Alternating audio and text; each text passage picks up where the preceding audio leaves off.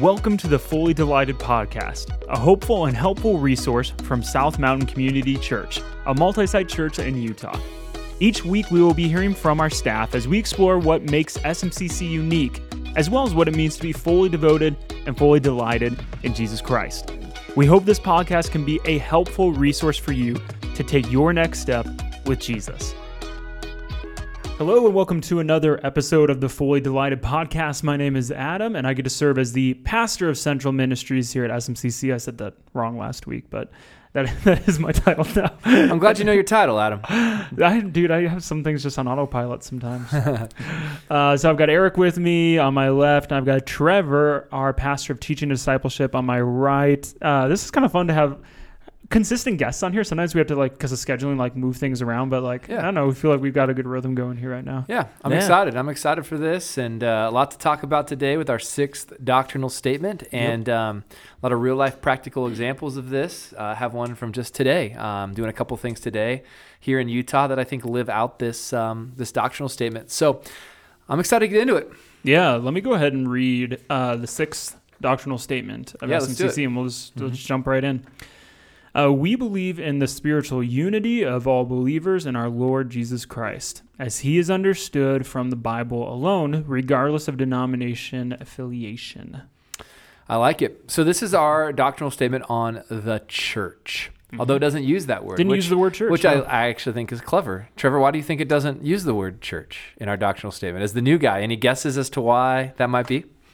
Good question. Maybe it gives a chance to kind of, it just explains what the church is rather than just stating the church. Yeah, I think that's exactly right. I think the word church is so loaded. Oh my goodness. It is so loaded. And that's what's going to make today's podcast so enjoyable, I think, is all the things that go with that one word. We talked about it in the message, but it actually comes from a German word. You know, the word that a lot of people go to, if you sit in a church and, the pastor uses a Greek word, it's ekklesia, the called out. And when I was in seminary, called out meaning, ek means out of, kaleo means to call. So ekklesia is the called out. And so I always heard sermons like, we're the called out ones. And I was like, and then I was taught in seminary that's one of the most common word study fallacies is that the word means its parts. You know what I mean? So the parts of the word is the meaning of the word. Interesting. That's a typical fallacy because that word was used of civic groups and community groups and city groups and, the knitting club and the golf club. They were all ecclesias. So really, they're not more called out than the church. It just meant a gathering. But church doesn't come from ecclesia. It comes from a German word, Kirche. If I said that right, I'm not sure. Which comes from a Latin word. Is German built on Latin? Is it like a Germanic language? Is that a Latin thing, Trevor? You are way smarter than I am. I feel like Trevor would know that. Do you know? Just say I don't know if you don't know. I don't know, but I would guess that it goes back to Latin. That would be my guess. Man, Germanic languages. Can you look that up real quick? Ask Google. Man, gosh. Okay, anyways. It uses the Latin alphabet in the way that it's written, so maybe that's something. Okay, maybe that's something. Interesting. Oh, wait. Maybe we have a linguists professor listening. Are we wrong, Adam? It says, so the answer to this question is no, because German and Latin are just the two different branches of the same language family, i.e. Indo-European family of languages. Wow. Got it. So they share a common ancestor and their siblings. Yes, they're siblings. All right. Good to know. There we go. I like that. German but comes from a Latin word, German to Latin to Greek, which is the word kurios, which is the possessive of the word Lord. So if you track that from Greek all the way into English, church really means the Lord's. And that's more accurate than the called out or the ecclesia. Oh, I like that. Yeah. And so at the very end of the day, what we're saying is that church is God's. That's what it is. It's this thing that is mine. Is one way to translate what kurios would mean, of the Lord, or the Lord's thing. And so I think that's an interesting concept. Now, I want to take some time and think about church for a little bit. Everybody has a word that they put before the word church when they talk about a church. So think about it, whether it's that church or what church or my church, there's a word that comes before the word church, no church, that I think is really, really important to pay attention to because it's the word that comes before church in the way you talk about church that probably highlights for you your beliefs and your perspective on church. And so as a kid, I remember driving past churches, and they were just, I mean, I didn't even pay attention to them. I just drove right past them. And then eventually in high school, I started to skateboard at them because they had cool stairs and you could ollie down them, and there was a lot of pavement. So that was kind of a reason to go to church. And then later on, church is the place where couples went in high school late at night because they were, empty parking lots, and you could, get a little frisky in the car. Like, I actually lived at a church parsonage, and people would totally come park in our lot, and mess around. And so it's like everybody in the West has grown up around churches, but everybody has a different level of relationship to church. And so for me, when I was 18, I became a Christian and showed up at a local church. And it went from like just that church or another church or weird church or invisible church in my city to that's my church now. And that was a big change. So anyways, what was your perspective of church growing up? Like, because it's way different than mine. I mean, you grew up in church. Yeah, I grew up in church basically for the majority of my life. And I mean, when you're young, I mean, you don't have a perfect understanding of what it is.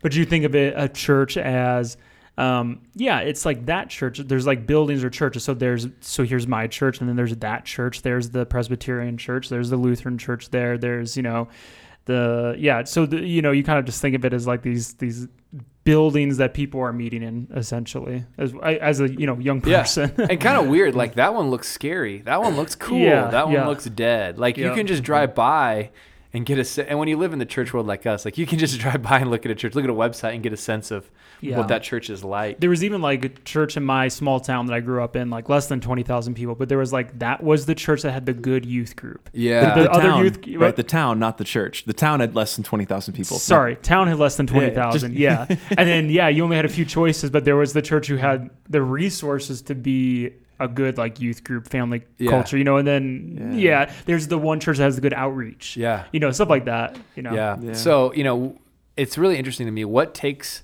somebody and moves them from that church or no church or what church to a my church type of person where trust is high and connection is high. And, so in this doctrinal statement, it's the theological or biblical concept of church. Of course, then we could talk about the philosophy of our church. Today, I want to steer to more of the theological perspective of church in our podcast. But I think it's a good way to get into that doctrine is to just think through what did we inherit as kids growing up around churches. Trevor, what was it like for you? I mean, what was your perspective of church? And I'll tell a story while you think about that. I would stay the night at my aunt's house when we were younger, and she would drag me to her church. Oh, there's another one. Her church. Her church. Yeah. And it was a Lutheran church, and it had the kneelers. You ever been to a church with the kneelers? With the folding kneelers? Yeah, with a nice little pad on there. Yep. So there was the kneeling section. Did it have like water on the way in for you to? Yep. Yeah. You do a little sprinkle on the little spritz on the way in. And then there was this time where they would call the kids up, and the kids would get candy from the priest, and they'd tell like the little children's church story, and it just happened at the front of the room. And but I remember having to go to church and just thinking, oh no, I don't want to do this. How long is this going to take? Yeah, exactly. Yeah. I remember going to church for like a year or two when I was in elementary school, and they had Awana there at the time, which was the church version of Accelerated Reader, and I was down with that. I was good on that. You were good at Awana. You can memorize stuff, quote stuff. Did you go a crown like for your jewels? I don't know. I didn't hang on to any of the stuff. Come on. Did you get a vest? We moved, and I must have lost it all in the move. Oh, you missed out on the good stuff. My crown and jewels. Did you have all that? Oh yeah, my wife grew up with that stuff. Yeah, me and Chris have connected on that. We both did Awana Olympics. Yes. Oh yeah. I was too busy playing real sports to do Awana Olympics. I was actually trying to make the Olympics, but joke's on me. I wasn't very athletic. But anyways, church is a weird, to the listeners, church is just a unique and strange thing. But to Jesus, it's very valuable. And although, the things we laugh about is a church contextualizing itself into a culture, where in the 90s or the 80s, Awana was a way of taking something that was working in the culture and just trying to bring biblical values into it. There's nothing wrong with that. Yeah. But when it goes on for too long and it doesn't adapt to the changing context, it gets stale and stuck in its ways. And I think what we wanted to do in this message and in today's podcast is kind of go back to what does the Bible say church is, because that's a very beautiful thing. Yeah. And I think once you get that right, you can approach church biblically even now, and that's wonderful. Yeah. Even along that note, I think one of the fascinating things about Christianity is that, and the church, is that it doesn't always look the same in every culture, right? So Awana is an example of that, adapting to a particular time and place and culture. And the church has looked so different in so many different cultures, times, and places across the last 2,000 years. And I feel like that's one of the best. It's just a compelling argument for Christianity that you don't have to convert to a culture or to a language or to anything like that, that the gospel infuses itself into each and every culture. Right. And the church is part of that. And that's what the doctrinal statement's getting at in part one. So part one was, we believe in the spiritual unity of all believers in our Lord Jesus Christ. So all believers are united. This is regardless of denomination affiliation. So we wanted to go out of our way in this message to describe to people how much believers have in common with other believers, even if those believers are from a different culture. And so, the passage that really gives us that is Ephesians 4, but also 1 Corinthians 12. So Ephesians 4 lists these one concepts. This is in common. This is in common. We have this in common. So let me read it. Make every effort to keep the unity of the Spirit through the bond of peace. There is, and here they come, one body, one Spirit, just as you were called to one hope, as you were called, one Lord, one faith, one baptism, one God and Father of all. Okay, that's 7 things that believers around the globe have in common. And I think they're the most personal and most important, most deep things. And so we really wanted to make the point, Christians have so much more in common than they realize.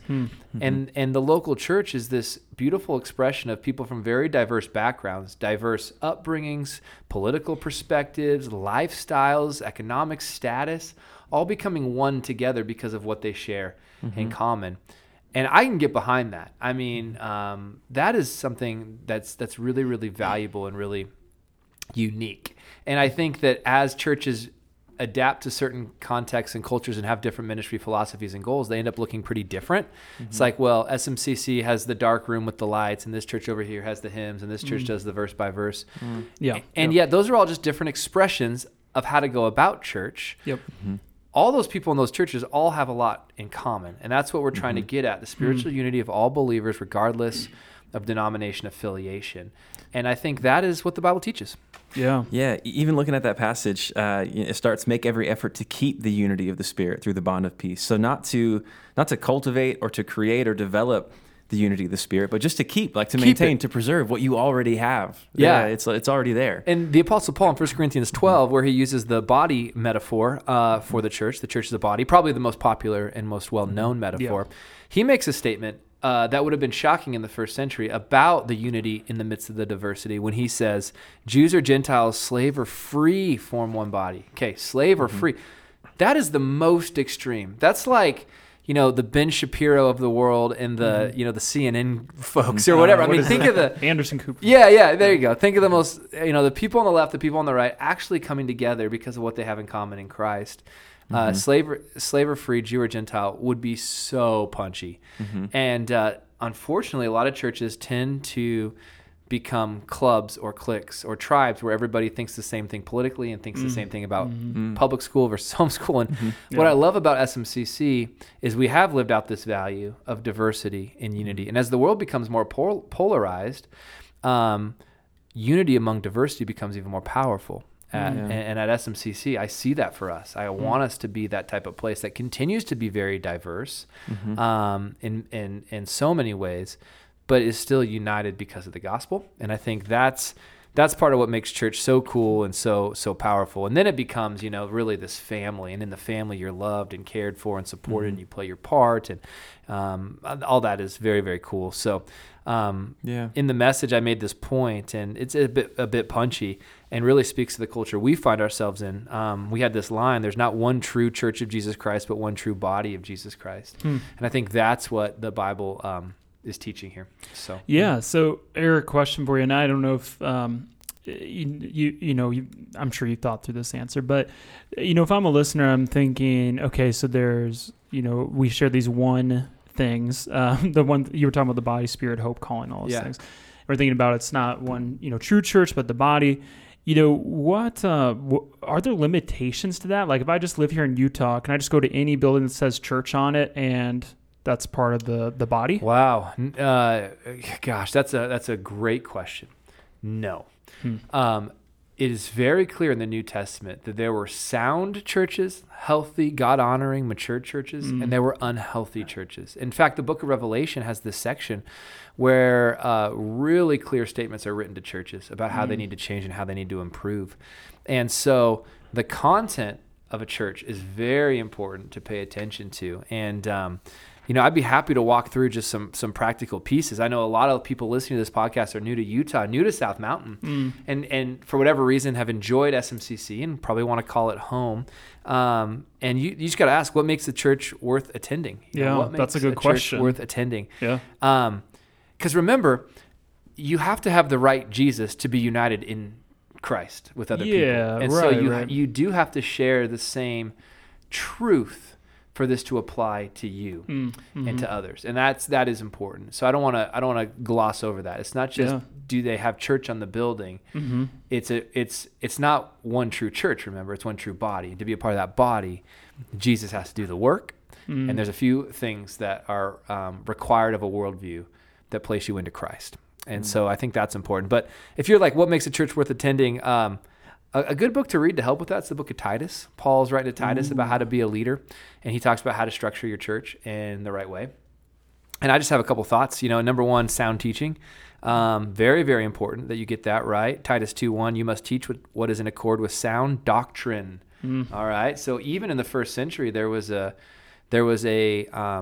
authoritative doctrine that existed, right? Yeah. The second thing is sound people. And Titus was to lead people who could be temperate, worthy of respect, self-controlled. And so really you want to get a sense, can I connect with these people at my church? And he goes through different roles of younger people, older people, and the roles they can play in a healthy church.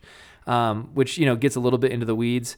Titus 3:3-7 talks about what Jesus has done. So really a sound savior. So if you got sound teaching, sound people, a sound savior, you got to get Jesus right. Yeah. If you're wrong about important. Jesus, that's not a church for you. Yeah. The fourth. Wait, did I say 4? Well, I have whatever 3. step you're on. I have 3 of them. Like those are the important things in Titus about how to pick a church. Now, one of the things that we said that was interesting, and I want to riff on this a little bit, guys. In the message, and I'm curious if you would disagree, we said everybody has a church. I loved that analogy. Okay, let's talk about that. Everybody has a church. Everybody goes somewhere, has something, whether it's on your motorcycle, in your man cave, in your garage, or the church of Target. I've heard, love something. I've heard people say that, like, especially here in Utah, hiking is my church. Okay. I connect with God and nature, which I think are true things. But I've heard that terminology used before. Yeah. So I've heard that. I called it dirt church. Trevor explained to you, what's dirt church? Yeah. So what is that? Yeah. It's a Utah thing, dirt church. Yeah. Why is that not good enough for spiritual health, guys? Oh, that is a great question.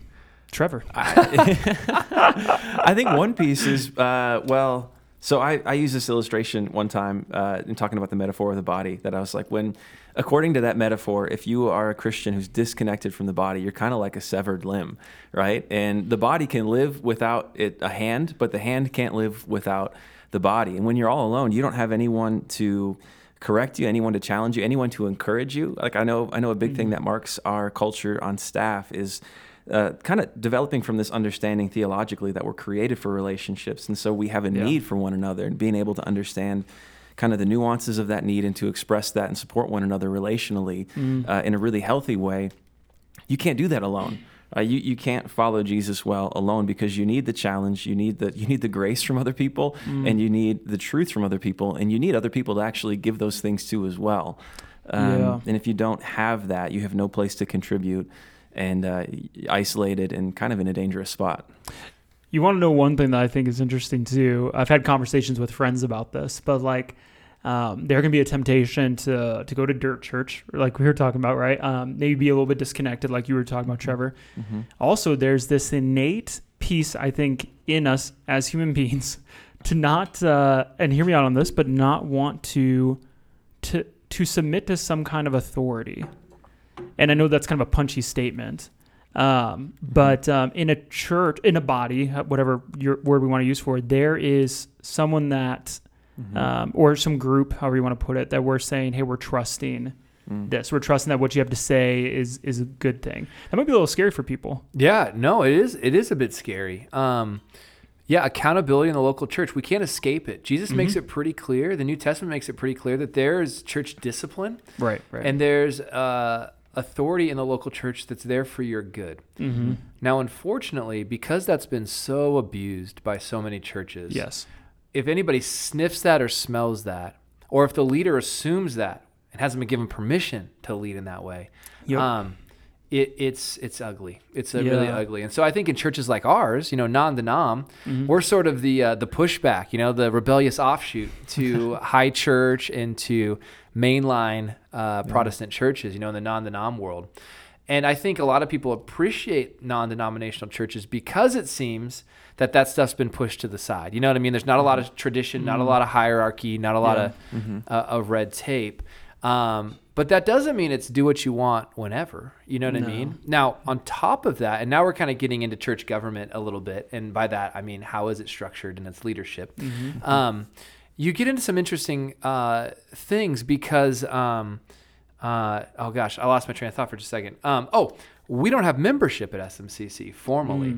So in a church that's not connected to a greater, Denomination. Yeah, denomination. A church that doesn't have membership, it's like who's calling the shots and who's lead. You know what I mean? It gets a little difficult to see. Now at SMCC, we've chosen an approach to our church government where we are staff-led, elder-protected. And so the elders protect the mission, vision, policy, procedures, policy stuff, procedures in the lane of the staff. But those types of things, that's the accountability. The elders provide that primarily to me and then through me to our staff. And so I think when you say staff-led, that accountability and authority rests with the staff. But then that's not enough. It's, well, then how will your staff lead? And if the staff decides to lead as servants, if the staff and the leaders of the church, the authorities of the church, so to speak, base their leadership on Jesus, the great shepherd, he's the chief shepherd, 1 Peter chapter 5, and they lead like that, now you can submit, I think, to healthy church leadership knowing that they're there to serve. But you have to know if all those pieces are there to know if you're in a healthy setting. Yeah. And unfortunately, that's abused more than people get it right. And but anyways, that's some of the way that I think about authority in church, Yeah, I like the word you used, permission, because I do believe that one of the very unique things about the church or the body, I'm using capital air quotes on those, is that there is a lot of different expressions and ways of doing that ministry. And so I've always when I've been a pastor at like a location, like I'm asking for people's permission to lead them, and then at the same time, like if over time it's like, hey, I can't, for whatever reason, can't trust you to lead, then I tell them I would encourage you to then go find a church you can trust. A church you can trust. That's all I ask. Is I'm not saying you need to submit to accountability or authority because I want control.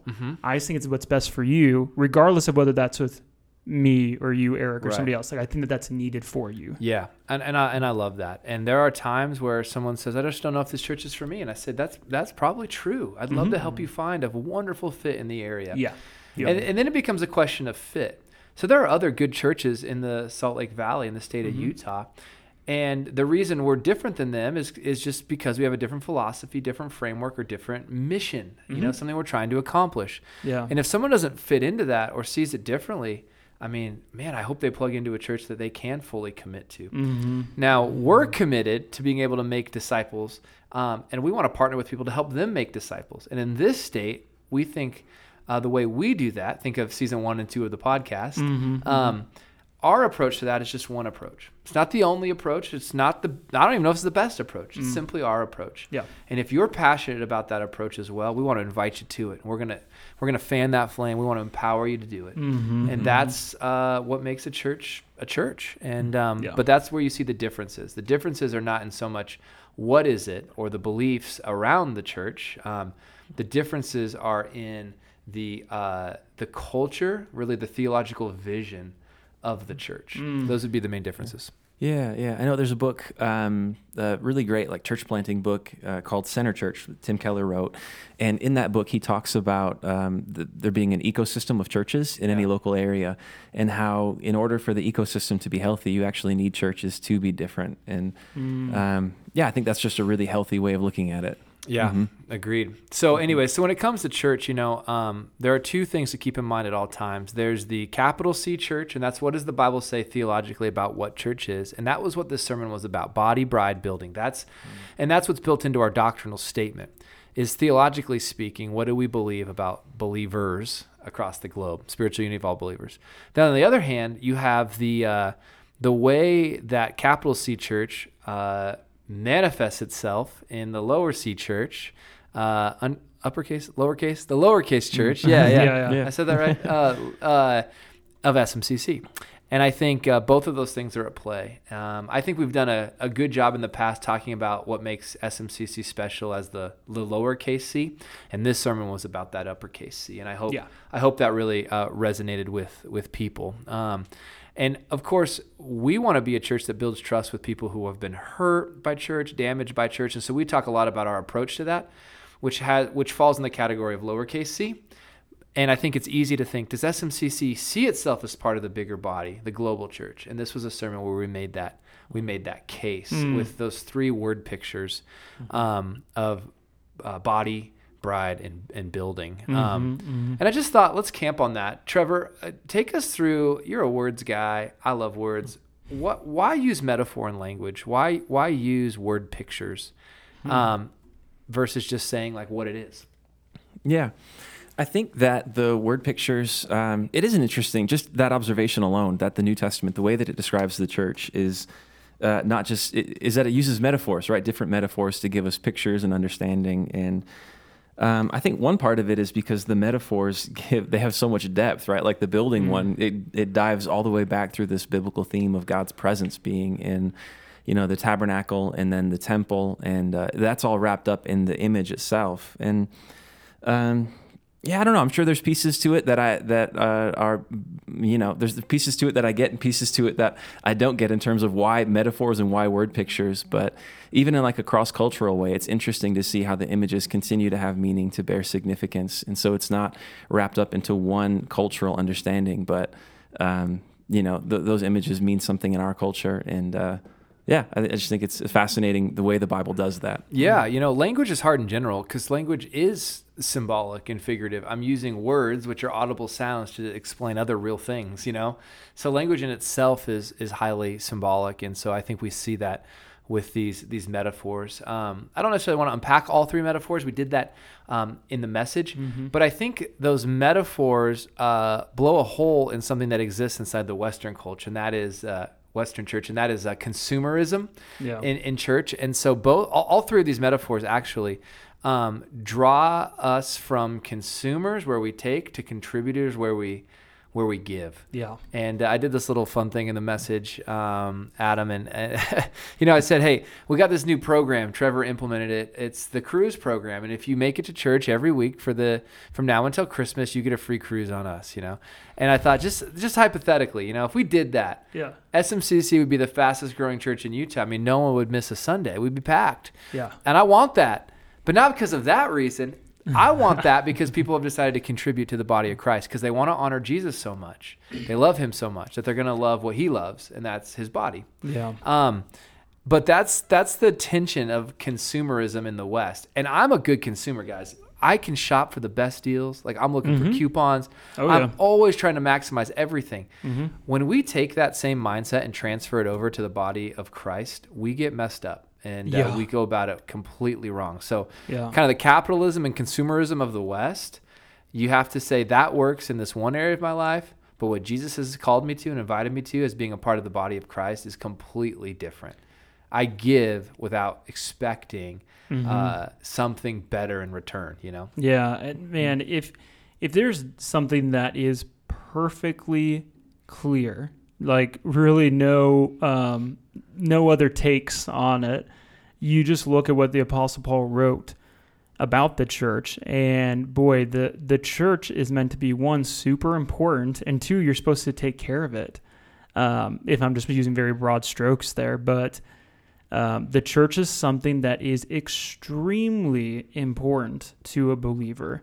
And really detaching yourself from it, or just saying, hey, I believe in Jesus, and that's about it. I don't really need to worry about the greater meeting of believers. Like, man, either maybe you haven't read enough of your New Testament, Yeah. or man, maybe you just, I don't even know what else I want to say on that. I mean, it's perfectly clear that distinction. You should care about this. And I think the bride metaphor gets at that. The bride metaphor is strong in Ephesians 2 and in Revelation.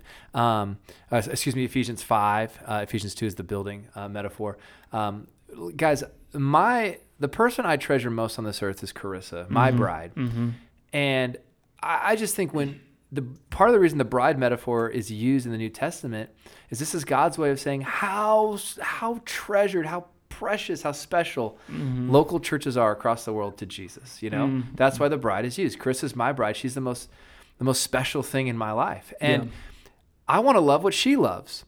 She loves our kids, and if I were to say, "I'm glad you love them," I certainly don't. You know what I mean? That would just be weird. So for a Christian to say, "Jesus, I love you, but I don't care about what you care about," that's out of bounds. It's wrong. It's wrong, you know? Wow. And I just think I understand why people are there. Churches can suck sometimes. Like, let me just say, leaders are horrible. People are horrible.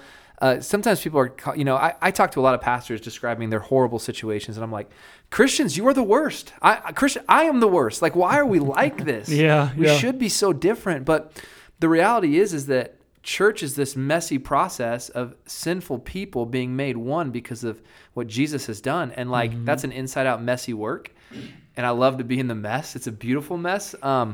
But like, I understand where if a listener or the loved one of a listener wants nothing to do with church. I understand that. Yeah. But that's not because of Jesus. Correct. That had nothing to do with him. Yep. His approach to church, what he wants for us, is so much better. And if we were to experience, which I have in small doses, and I think probably each of us have, that's why we love the local church. Yeah. We've experienced such goodness through the local church, glimpses of what Jesus had in mind, and I just want that for so many people. Yeah. Can I use a little bit of a loose analogy? This just happened to me yesterday. So going to your bride analogy. So I've been traveling It's not mine, by the way. It's the Bible's, but... Well, it's the one you were referencing. Yeah. Okay. It's Paul's analogy, I guess.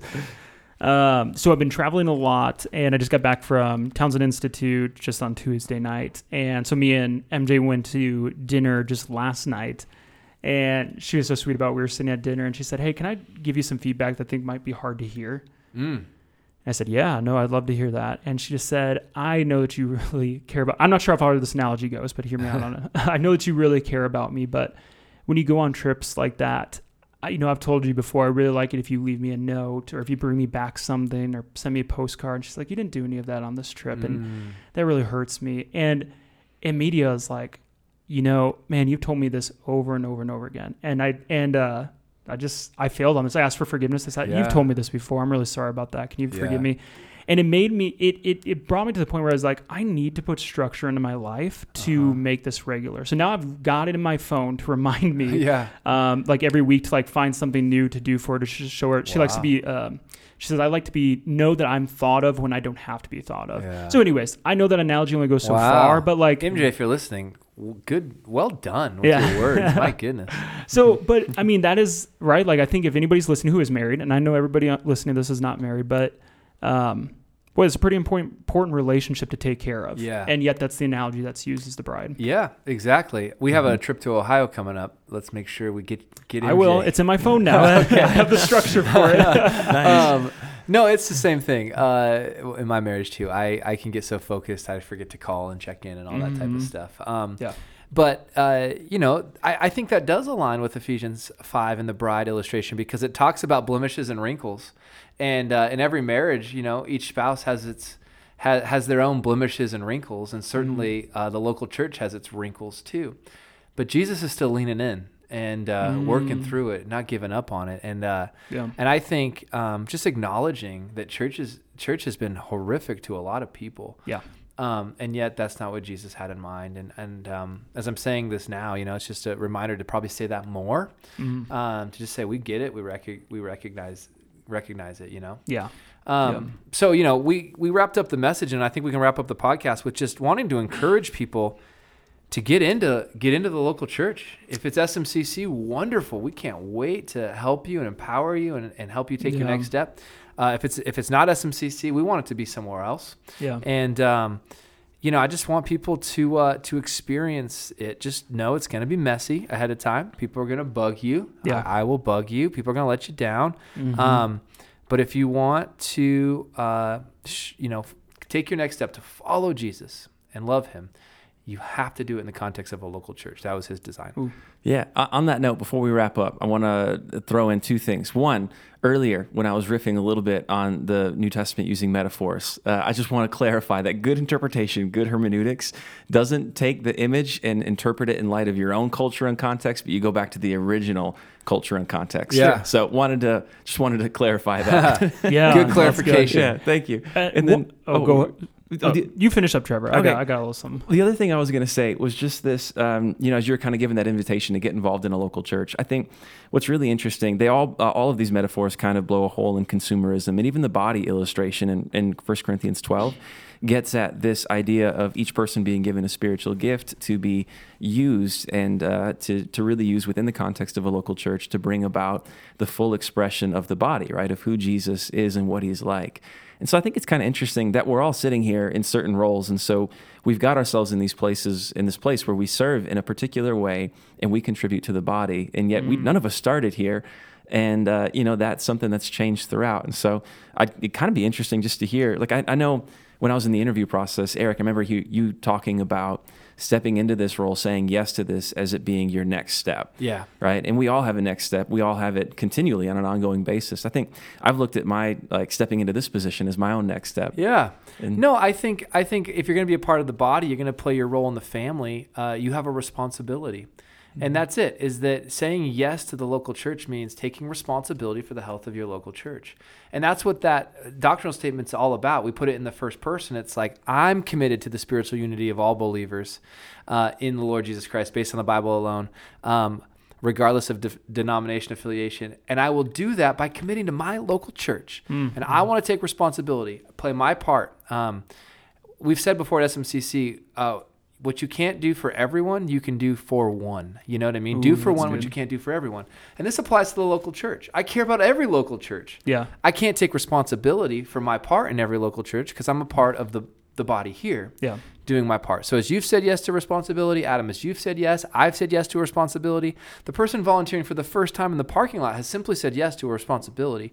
The responsibility changes, but taking your next step is just stepping into more responsibility, more leadership. Not better, not worse, not more valuable or whatever, just a different part in the body.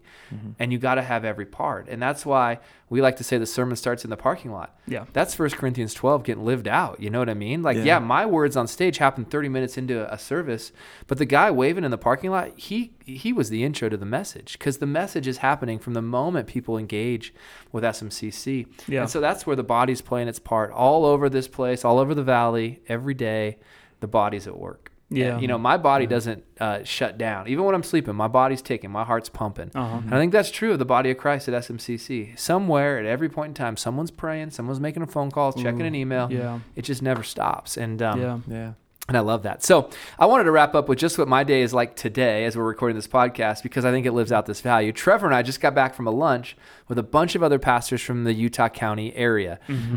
We were living this out, the spiritual unity of all believers, regardless of church, right? We wanted to be a part of that.